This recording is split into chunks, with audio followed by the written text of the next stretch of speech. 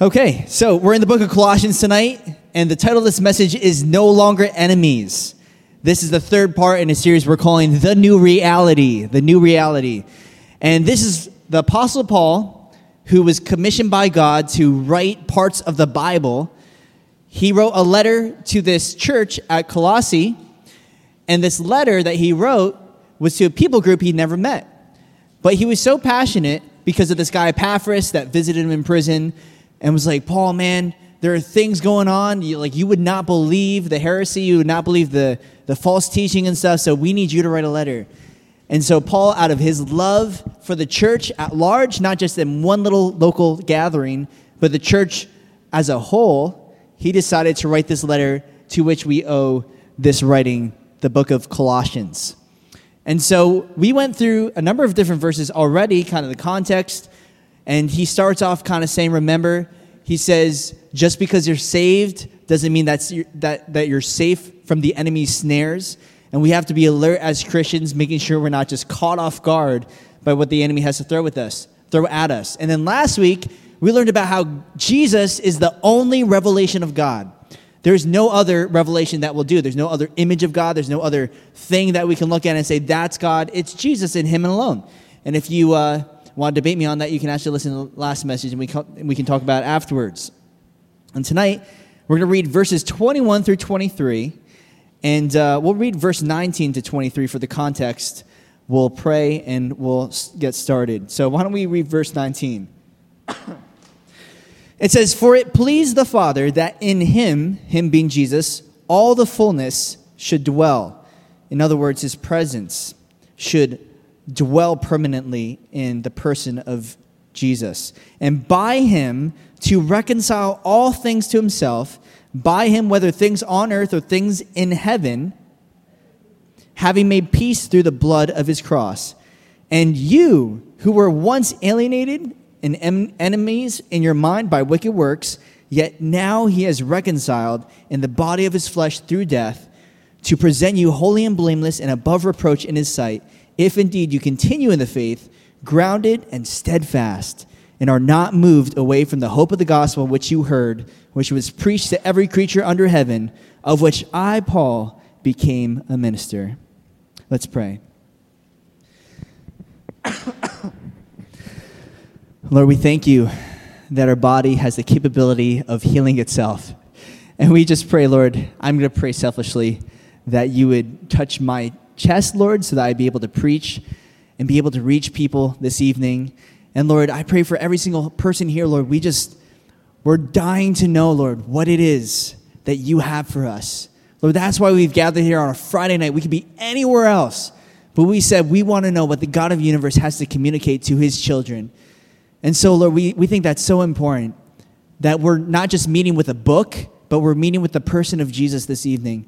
So, Lord, I pray that I get out of the way. I'm not distracting, but we're able to hear from you. Oh, Lord, just pour out your Holy Spirit in these times. It's so needed, Lord. There are people around us that are dying. A person from my high school just passed away this week. Lord, somebody that people in our fellowship knew, an overdose in drugs. Lord, people are dying without hope. And we pray that you would use us, Lord, to be able to show people the hope that's only found in you. We thank you, Lord. We praise you in Jesus' name. Everyone said? Amen. So there's something that we all do, and if we're honest, we'll probably all feel convicted, but we usually try to ignore it. And that's this thing called littering. Littering. All of us litter, right? If we're honest. And depending on what you believe, some of you may not believe that you litter because the thing that you're throwing on the ground is biodegradable, right? So I go climbing a lot. You guys know that. And I had a climbing buddy who I was driving one day with him, and we were in the car, and then he ate a banana and just took the peel and just threw it out the window. And I was like, what are you doing? He's like, oh, it's biodegradable. It's natural. It's going to go away. Like, I don't think it is. I think, I know it's natural, but I looked it up. I went on Google. It takes 2 years for a banana peel to biodegrade. So next time somebody gives you that excuse, you tell them that they're breaking the law and they deserve to get one of those $1,000 fines that probably never happens to anybody. Just so you know, I looked it up, And an apple core takes 8 weeks to biodegrade. A plastic bag takes 10 to 20 years. That's like a huge gap. I don't know who came up with that statistic, but 10 to 20 years. And unfortunately, we've seen the ramifications of that, right? According to National Geographic, plastic bags are found in 90% of seabirds. So we see the effects of pollution, and what we're doing is actually harming the environment around us. And then, if you ever want to know the statistic on chewing gum, which is probably our biggest offense, that we just spit chewing gum on the ground, it takes 1 million years for our chewing gum to biodegrade. Now, I have absolutely no idea how you measure that, because I don't think cavemen, if you believe in cavemen, were chewing gum 1 million years ago. But if you don't believe in cavemen, you believe in angels, I don't think angels chewed gum 1 million years ago. Or God, for that matter. Whatever you do, here's the point. As you litter, unbeknownst to you, even though you don't intend to, you can be actually harming the environment. You are making yourself an enemy of the ecosystem, whether you like it or not, whether you believe that you're harming the environment or not. By you throwing a plastic bag into the ocean and choking and killing these birds or sea animals or whatever, you are harming the environment. And in the same way, it's possible by living selfishly, which is what we do, right? Like when we litter, it's because we're not thinking of the environment, we're thinking of ourselves and what's convenient for us. Listen now, it's possible by living selfishly, we can make ourselves an enemy of God. Now, you might think that that was a quantum leap I just did. You're like, I understand the point about littering, offending the environment. How in the world does that mean that I'm an enemy of God? I'm not saying that's the same thing. I'm not saying that when you litter, you're making yourself an enemy of God. But what I am saying is the way that we live can actually put us in a position where we are siding with the world rather than siding with God. And I'll prove that in these verses. And so what Paul does here when he's speaking to the Colossians is he talks about our past condition, our present position, and our future commission. We'll go through each point slowly so you can run them down if you want. But first, we're going to talk about our past condition. Our past condition is that we are actually enemies of God. You don't believe me? Look at verse 21. This is what he says. And you, who were once alienated and enemies in your mind by wicked works, yet now he has reconciled. Now, that word alienated, it means, according to Thayer's lexicon, that we are shut out from one's fellowship and intimacy. You're shut out from intimacy, shut out from one's fellowship, friendship, etc. I remember I think it was a Christmas party, a number of years ago I had with my friend Mike. A bunch of our friends were over. We were just hanging out, lounging on the couch. And then these two girls kind of walk in to the house, and they just go upstairs. And then we all look at each other like, do you know them? Nope. Do you? And like nobody knew who these people were, but they just walked into his house and went upstairs. About 5 minutes later, they came back down and like, this is the wrong house. And they walk right back out. Just who just casually walks into a stranger's house and just thinks it's fine, right? So why didn't they stay? Well, number one, it'd be creepy. But number two, because it was a foreign place to them, right? They weren't welcome there because they weren't part of the family. They weren't part of the friend group. Now, the commentator Pierre O'Brien says this. He says, this word kind of means that you are out of harmony with God. To be alienated as people from God means that you're out of harmony with God. It's kind of like if we were up here and you had the worship team, which sounded awesome, and then out of nowhere, just like Nick Stoltz is just like, I'm going to play a bass solo in the middle of this song. Nothing's holding me back from you, God. Here I go. And he just goes for it. Everyone just stare at him and like, what are you doing? Is that even in the same key? Right? He would be out of harmony with the rest of the band. And this is kind of the sense that you get here, that we as a people have no idea.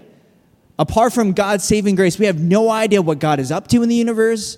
We have no idea who God is. We're just a far out people. And this is what Ephesians chapter 2, verse 12 says, that at the time you were without Christ, being aliens from the commonwealth of Israel and strangers from the covenants of promise, having no hope and without God in the world. In other words, to be alienated means that you are unable to access God and his goodness. You're unable and unable to access God and his goodness. It's almost like maybe you've seen these pets, that's not a word, pets. These pets that are stupid, and they wind up like cats. I was thinking of cat and pet and just got mixed up. A cat climbs up a tree, and then what happens? It gets stuck.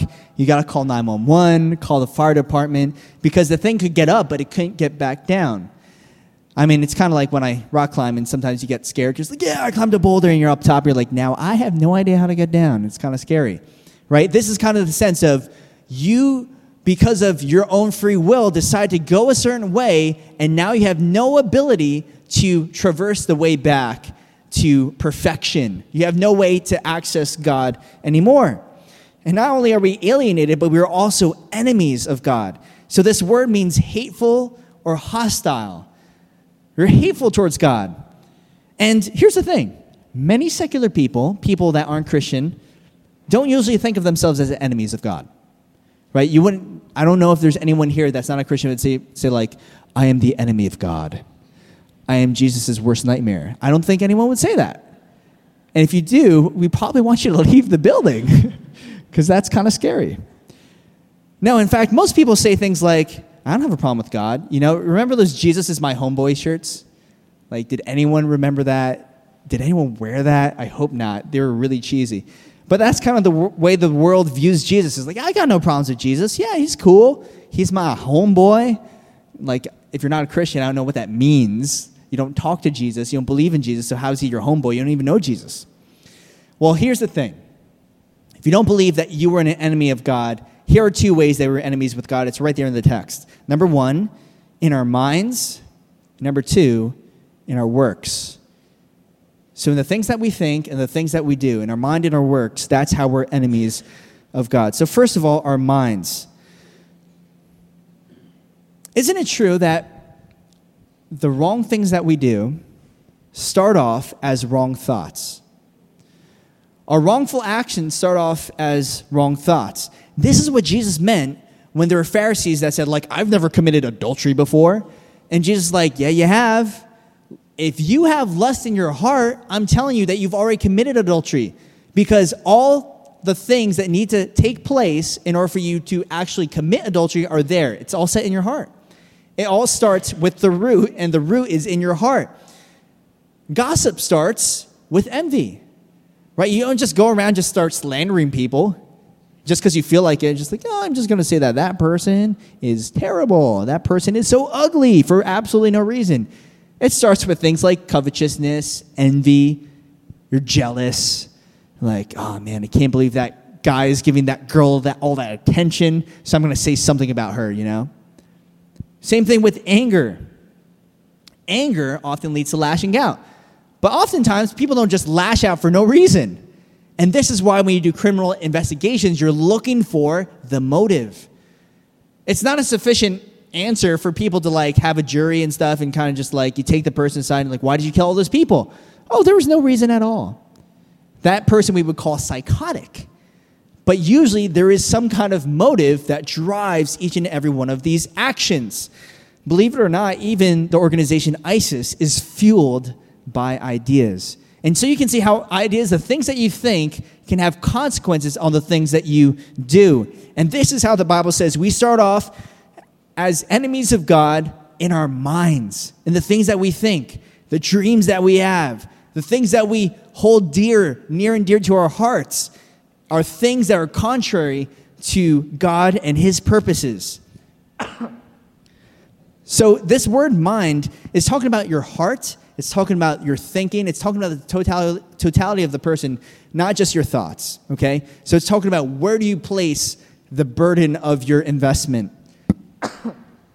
So, that being said, let's go a little bit deeper. What kind of idea could actually make us enemies of God? I understand what you're saying. What you think can make you God's enemy, but I'm not so sure that I am God's enemy, right? What kind of idea could we have that would make us in that position? This is what James chapter 4, verse 4 says. Whoever therefore wants to be a friend of the world makes himself an enemy of God. So this is the problem. When you side with God's enemies, you're automatically God's enemy. If you are a friend of the world, in other words, I'm not talking about like earth. That's not what James is saying. Like when you are a friend of the world, you can't be a friend of the world. You have to be an alien, like an actual alien. That's not what he's saying. He's saying when you subscribe to the world system, its beliefs, when you side with the powers of sin and darkness, you in fact are a part of their team by being their friend. So what is the context of that verse? Let me give it to you. James chapter 4, verse 1 and 2 says, "Where do wars and fights come from among you?" So, anyone want to know the answer to why there are wars in our world today? Anyone want to know why there's ISIS versus America versus the world? Or you want to know why there are countries at war or even people fighting with each other? It says, "Do they not come from desires for pleasure that war in your members? You lust and do not have. You murder and covet and cannot obtain. You fight and war, yet you do not have because you do not ask." So, why would we befriend the world? Because we believe the world has what we really want. Now it makes sense. The reason why I would side with the world is because the world appeals to everything that my heart wants. The world says, oh, I can give you fame. I can give you money. I can give you love. I can give you everything that you're really looking for. But it lies to you. And we believe if we just side with the world, even for a little bit, like if we just kind of do what it wants us to do, then we'll get what we really want. I love what Tim Chaddock says. He's a pastor at a church called Reality. He says, the lie from Satan is that we can have what we really need apart from God. And that's the lie. Because you see, first of all, there might be people here like, I don't really care if I'm an enemy of God. I don't even believe in God. But here's the thing. Every good and perfect gift, the Bible says, comes from above. That God is a good God, and your life is given to you from God. Your family is given to you by God. Even your imperfect family and friends, like even if you're in a situation that is harmful, there are good things about those harmful things too. And we can be thankful for good days. We can be thankful that we wake up and we have breath in our lungs. Everything that we have is given to us by God himself. And yet, the world says, but if you turn to us and you listen to our way of thinking, if you pursue us, I'll show you what's really important. And we believe by escaping God, moving God out of the picture, we'll be able to fulfill our heart's desires and dreams. So in fact, what happens? Now God is our obstacle. Because God says, I can't have sex when I want with whoever I want. Why? Doesn't it seem like God just killing my joy? Like, why would God tell me that I can't do stuff? Not knowing that anytime that God says no to something, it's because he said yes to something else. And that God is for your joy, not against it. And I've used this analogy before, but I'll say it again. Think about this. If everyone just obeyed that one commandment, like don't have sex outside of marriage, you wouldn't have any STDs. You'd have vastly reduced numbers of unwanted pregnancies and therefore abortions. You wouldn't have any adultery. Like no one would be having sex with people outside of their marriage. And then you have to ask yourself, in that world without STDs, without people cheating on each other, committing adultery, without a vast number of unwanted pregnancies, unwanted babies, abortions, you have to ask yourself, is that world better or worse than the world we're in right now? Because you see, God is for your joy. And when we keep giving our heart to so many different people in sexual relationships, we don't see that that's why the Bible says, like, when you commit sexual sin, it's against yourself. Because your heart goes with that person. We're never meant to just be tossed and turned from every single person that we meet. We're not supposed to be ripped from relationship. We're supposed to be in committed relationships where we can trust and know that this person is with me for life. That's what God wants you to experience. A relationship where you're safe. That though they're going to hurt you, just like any human being does, because we all sin, right? But you can be in a relationship where you're loved and you don't have to fear the abandonment. That the minute I don't look good enough, the minute I don't say things well enough or do things that they want me to do, that they're just going to toss me and turn to somebody else. I mean, what kind of relationship is that? Constant fear. Yet God doesn't want you to experience that. He has a better way. Yet the world says this. See, God wants to limit your freedom, and now you can't do the things you want to do. But I'd actually venture to say that that's not really freedom, because you are still a slave of something, aren't you? Which is the need to be fulfilled by all these different people. And you can't. In fact, you're prohibited from seeking what you really want. What I'm trying to say is, whenever you seek a good thing apart from the God who gave it, you will always misuse it. Whenever you're looking for a good gift that God gave you originally, like God gave us instructions on how to use these great gifts that we have, money, like it's not supposed to be for yourself. He said it's better to give than to receive. Yet the people think it's all about gaining. If I can just get enough money, which, what does that mean? If I can just have enough stuff, then I'll be happy.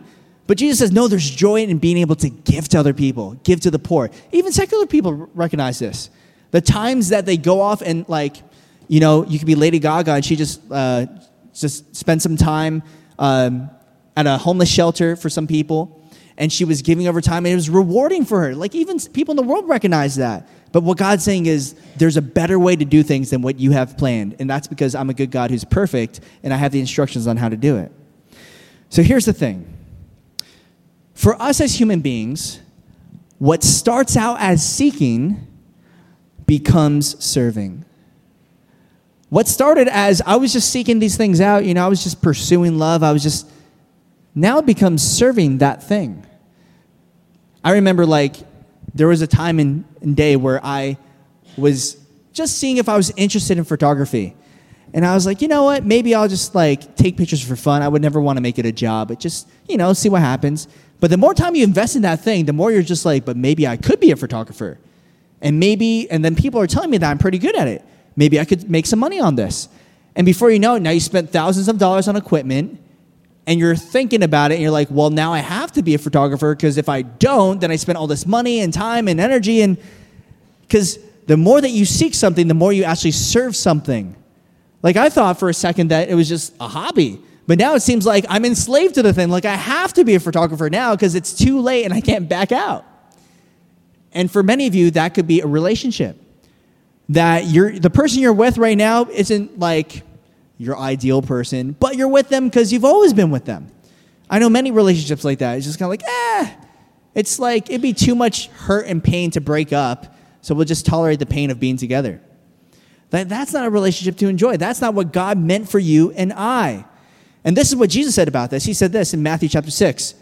For where your treasure is, there your heart will be also. Where you put your investment, where you put your time, your energy, your money, all those things, your heart follows. Jesus also said, a couple verses later, he said, no one can serve two masters, for either he will hate the one and love the other, or else he will be loyal to the one and despise the other. You cannot serve God and mammon. In other words, you cannot serve God and money.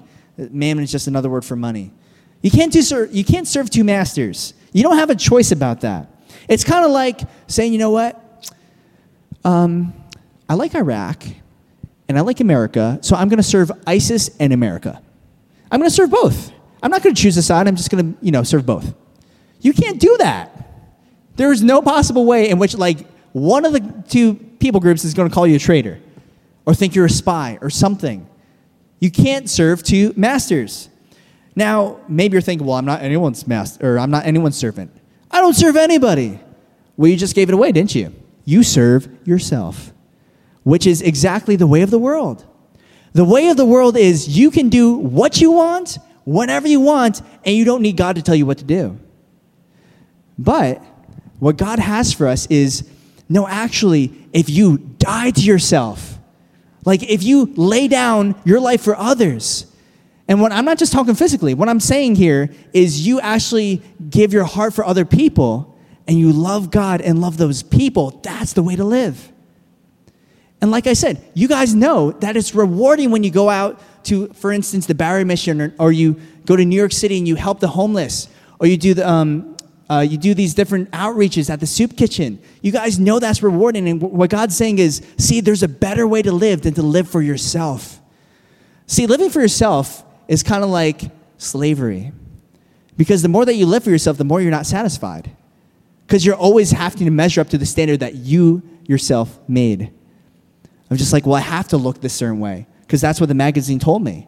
And I have to talk a certain way because that's what the music told me. And we're constantly evaluating our lives based on what we think is adequate. Whereas in God's economy, he says, no, you're accepted. I love you just the way you are. So we're enemies in our minds, and we're also enemies in our works. Enemies in our works. Let me ask you a question. Don't raise your hand. Has anyone here never sinned? Anybody? You know what? Don't raise your hand.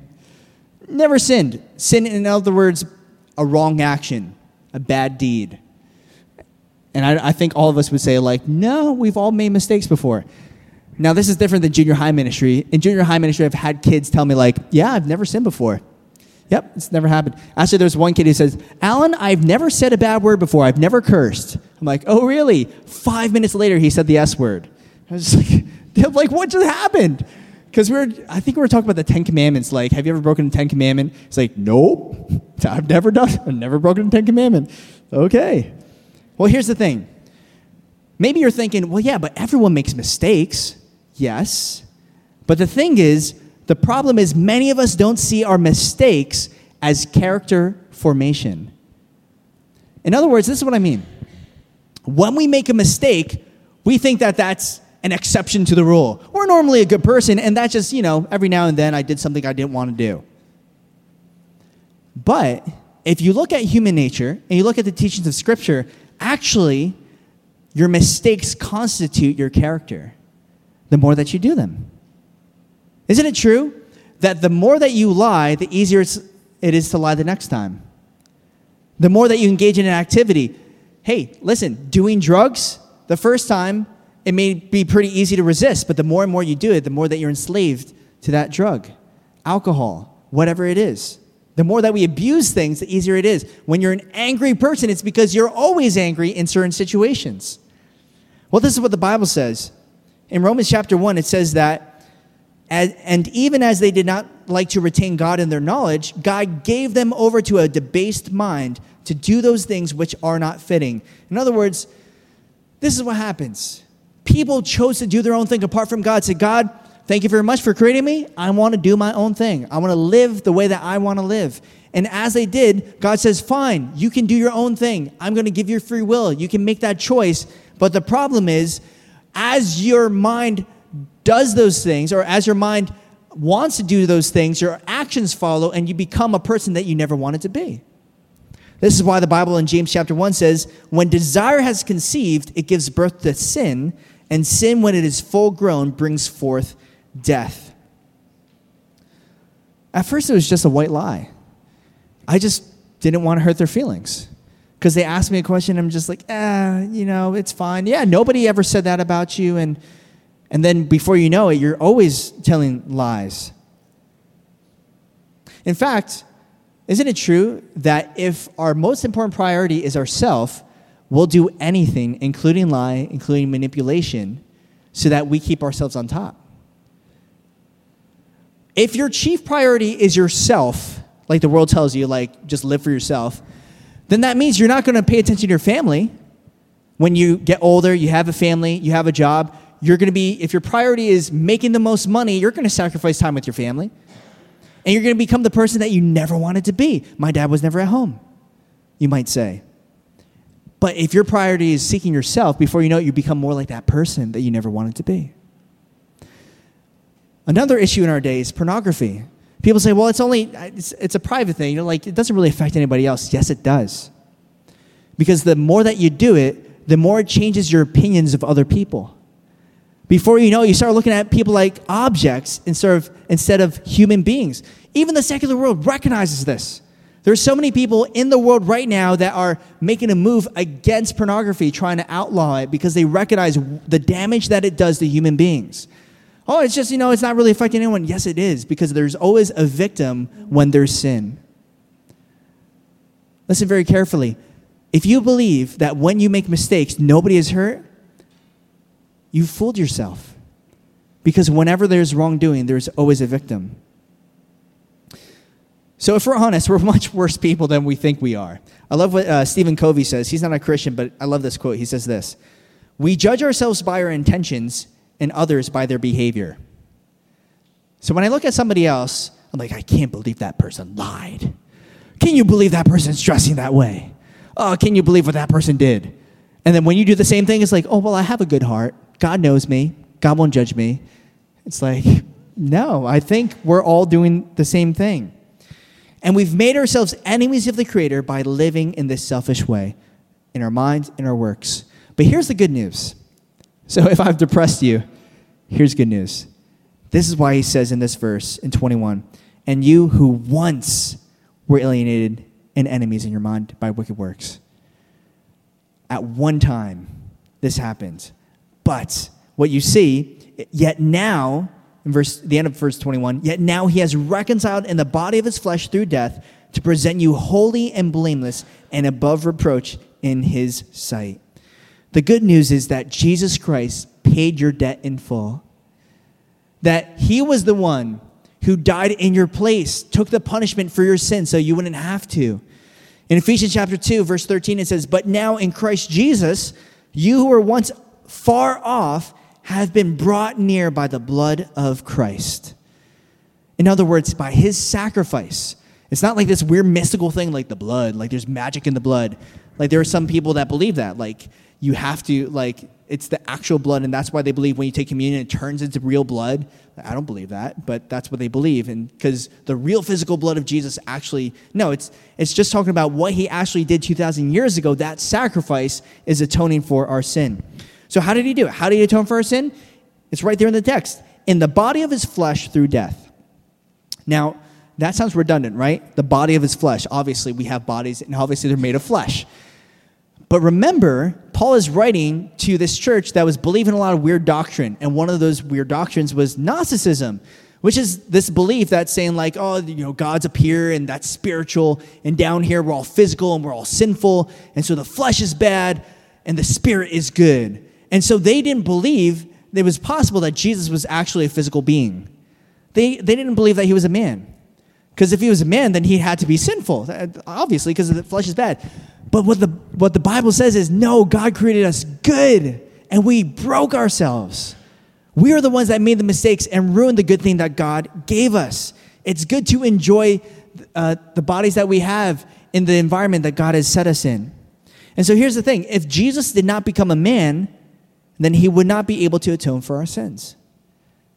I remember thinking, like, when I was a child, I was like, maybe when Jesus was on the cross, he used his superhuman God powers to numb the pain or something. And we all just made to believe that he was suffering. Maybe. This is me, like, as a 5-year-old philosopher, right? But here's the thing. If that was the case, then Jesus could never atone for our sins. He had to suffer physically.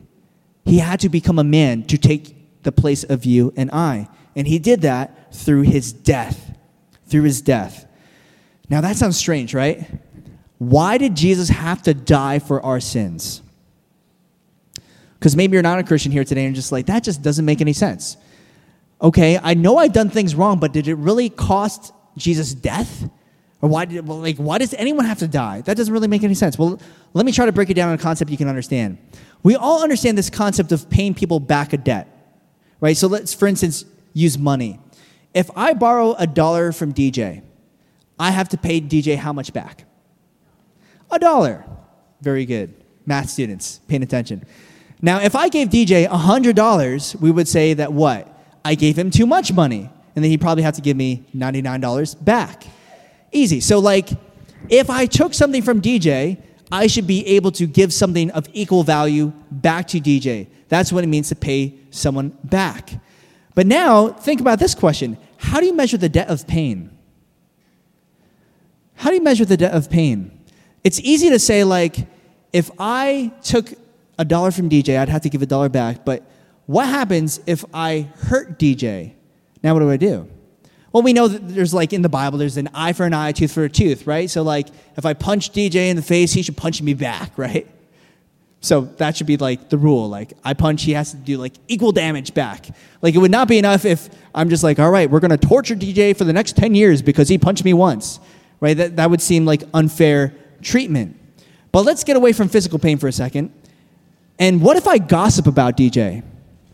Now what happens? What would be equal punishment back? It seems like putting DJ to death for gossip seems unjust, right? We would all agree with that. That is not fair for that one little mistake. It seems over the top. But now it seems like if you look at Dylan Roof, right, that crazy dude who went into a church and just shot a whole bunch of people because of his racist, standings or whatever. That person is on trial right now for the death penalty. And it seems like there are some cases in which we're okay with ending a person's life for a crime that's that atrocious. But obviously that's not sins that we do, right? Like, we don't do that. I didn't go around shooting people, so I should not be punished in that kind of a way. So what should be the debt that we pay? Because we're talking about human beings. In that case, what should be the debt for your sin against an infinite God? Now we're talking different terms, right? We're not talking about human beings, we're talking about God. What should be my debt for the sin that I commit against an infinite God? Well, Jesus showed us the price tag for our sins when he paid for it with his death. When Jesus died on the cross, what he's saying is, I didn't just die for your sins, I died for the sins of all humanity. And listen, your sin is bad, a lot worse than what you think it is. Because even if you disagree that your sin is that bad, isn't it obvious that Jesus' death, pay attention, is exactly what the enemies of Jesus wanted? Think about this. Jesus, when he was on trial, there was a choice. Like Pontius Pilate said to the Jewish people, he said, all right, you can choose to set one person free, this murderer Barabbas, or you can set Jesus Christ free. Who do you want? And they took Barabbas instead of Jesus. And what did they say about Jesus? They said, crucify him. Remember, there were people that wanted to kill Jesus, wanted to betray Jesus because they were jealous, because they thought he was in the way of their dreams, in the way of their plans, taking all the attention, taking all the spotlight. But isn't that what we do? When we make ourselves a friend of the world, we're partnering with the enemies of Christ, saying, God, you are in the way of my plans, my dreams, and I need you to get out of them. So whether we believe it or not, here's the thing. We've made ourselves in the position of the enemy of God, and we are part of the system that put Jesus on the cross, the death of God. Because we said we want to live without rules. We want to live free from the tyranny of God, But we've believed the lie. And that's the lie of saying that you can get what you really need apart from God. The good news about this is this. What does Jesus ask of you? He died on the cross for your sins. And did he say, well, now this is what I want you to do.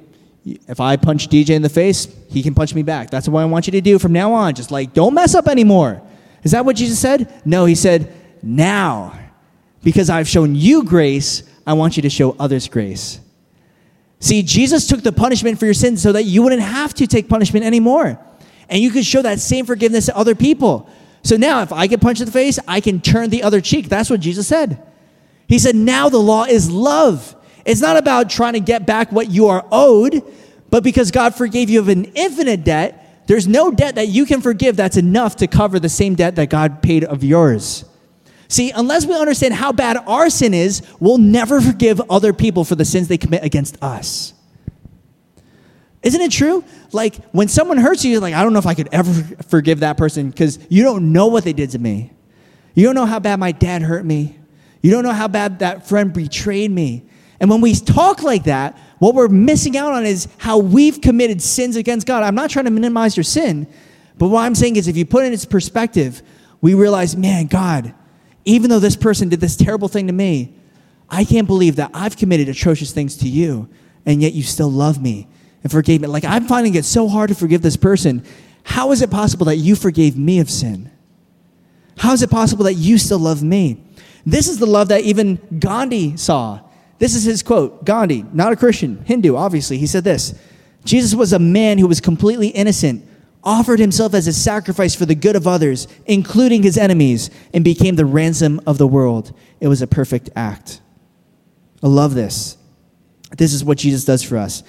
And he didn't just die, but he died for a purpose. And look what that purpose is in verse 22.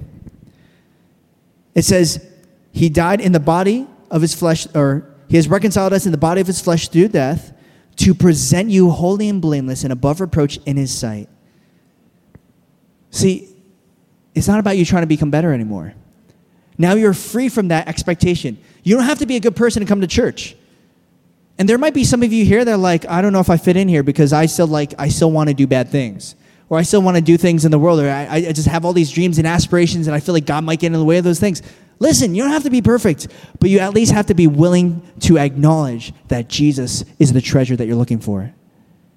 To say, like, I understand, like, there are things in the world that are lying to me, telling me that what you really want is out here. But I know that there's a good God who has really given me good things and wants me to seek him. And he died on the cross for me. That's how much he loves me. I don't need to look anywhere else. And the reason he did this is to present us holy and blameless and above reproach in his sight. You have this imagery of sacrifice. Remember the sacrificial system in the Old Testament if you're a Bible scholar. So you have these priests that were offering up these lambs without blemish, without spot. And here, Jesus is presenting us as a living sacrifice to live for him. Except here's the thing, we're already holy, we're already blameless in his sight. You don't have to make yourself any better. But we must choose to leave the old life behind. You and I have to be willing to leave the old life behind. It's not enough to say, like, yeah, thank you, Jesus, for the cross. I want to keep on doing sin, and, like, that's fine. But at least acknowledge saying, like, Lord, I know these things not only hurt you, but hurt other people and hurt myself. I don't want to live a lie. I don't want to live for myself. I don't want to have to feel like I always have to measure up. You're constantly depressed because you look at everybody else's life and it seems like everyone else is perfect and you're the only one who's hurting. Well, here's the thing. God loves you just as much as he loves the next person. And he wants you to live that life full of hope and leave the old life behind. Here's a quote by A.W. Tozer, and we're going to be closing here. It says, in coming to Christ, we do not bring our old life up to a higher plane. We leave it at the cross. We who preach the gospel must not think of ourselves as public relations agents sent to establish goodwill between Christ and the world. We are not diplomats, but prophets. And our message is not a compromise, but an ultimatum. God offers life, but not an improved old life. The life he offers is life out of death. So lastly, we have our commission. Tonight we learned a lot of different things. We learned about our past condition, our present position, and lastly, our commission. And that's in verse 23. It says, if indeed you continue in the faith, grounded and steadfast, and are not moved away from the hope of the gospel which you heard, which was preached to every creature under heaven, of which I, Paul, became a minister. Remember, he's saying, like, there are so many people that want to distract you from what's really important. There's so, like, media is all meant to distract you. That's it. Like, they want you to believe the lie. And you're going to watch a movie, you're going to listen to a song, you're going to be like, oh, yeah, that's really, like, if I only had that one thing, I would be happy. And we believe it. But if that was true, then why are celebrities some of the most depressed people on the planet? Why do they commit suicide? If money, sex, and power was really what we wanted. And yet these people that have everything that we think that we want are often the people that are suicidal, depressed, lost, without hope. And yet what God is saying is you need to persevere. You need to remember what's really important. And so that's why he's saying you have to continue in the faith, grounded and steadfast. So what this is not saying is that you need to make sure, like, all right, you need to make sure your salvation's secure. Are you praying the sinner's prayer every single day? Are you making sure, like, you're not going to, like, one day become apostate? This is not what he's saying. He's saying this is the test to see if you're really with God or with the world. What will happen when the storm comes? This is the parable that Jesus gave. He said, there was a man who built his house on sand and a man who built his house on the rock. And when the storms came, both of them had great houses, but when the storm came, the one that was built on the sand eroded away because it had no foundation. And that was a parable to illustrate, what is your foundation? Is your foundation in God or in what God can give you? Very important. Everyone look up here. So important. Is your foundation in God or in what God can give you? Because if your foundation is in what God can give you, here's the problem. When the storm comes and you don't get what you want, you'll see God as in the way of what you want. And that's why you're going to leave. But the person who says, you know what, I don't have it all figured out. Oh, Lord, help me. I know I'm not strong on my own. I don't have the ability to stand on my own 2 feet. That's where if you build your house on the rock, on the foundation that's Jesus, you're going to make it through whatever storm it is. Listen, you're afraid of the world. You're afraid of college. You're afraid of people out there that are going to trick you or fool you. The good news is that Jesus is stronger than any of those things. Jesus said, he who is in you is greater than he who is in the world. And you have that promise from God that you can persevere to the end. That no one is strong enough to snatch you from his hand. But you have to ask yourself, am I in Christ? Everyone needs to ask themselves that question tonight. Are you hidden in Christ? Have you given your life to Jesus? To say, my life is not my own. Not like I'm becoming this other person, like I'm becoming like this other person that's not me, but by giving your life to Jesus, you become who you're always meant to be. I'll give you a perfect illustration, perfect illustration. And I'm saying this because, like I said, there's a girl in our high school graduating class that passed away this week over a drug overdose. If you've ever known an addict, the more they engage in drugs, do they become who they're meant to be? Do they become who they really are? No. If anything, they become a different person, a person we don't know. Like if you have ever known a person like that, you watch them become a different person and you don't enjoy it at all. Like what happened to the person I loved, the person I knew, and now they are a slave to this thing. And we say, well, I'm not an addict, but at the same time, isn't it true that when we pursue these things that aren't God, we become different people and we sacrifice so many other things to get what we really want? Maybe you know a friend who, like, fame got to them. Like, at first they were your best friend, and before you know it, like, now they're talking to the popular kids at school. They're not becoming who they were always meant to be. They're becoming a different person, a false person. But when you pursue the Lord, you find your giftings, your calling. You find the love that's not based on your merit. In other words, it's not based on what you do, but it's based on the fact that you are a child of God. You were bought at a price, and therefore we're supposed to live our lives to the glory of God. So what do you have to do? You just have to confess your sins to him. That's it. The Bible says in Romans chapter 10, verse 9, that if you confess with your mouth the Lord Jesus, in other words, you say, you are my Lord, I'm your servant.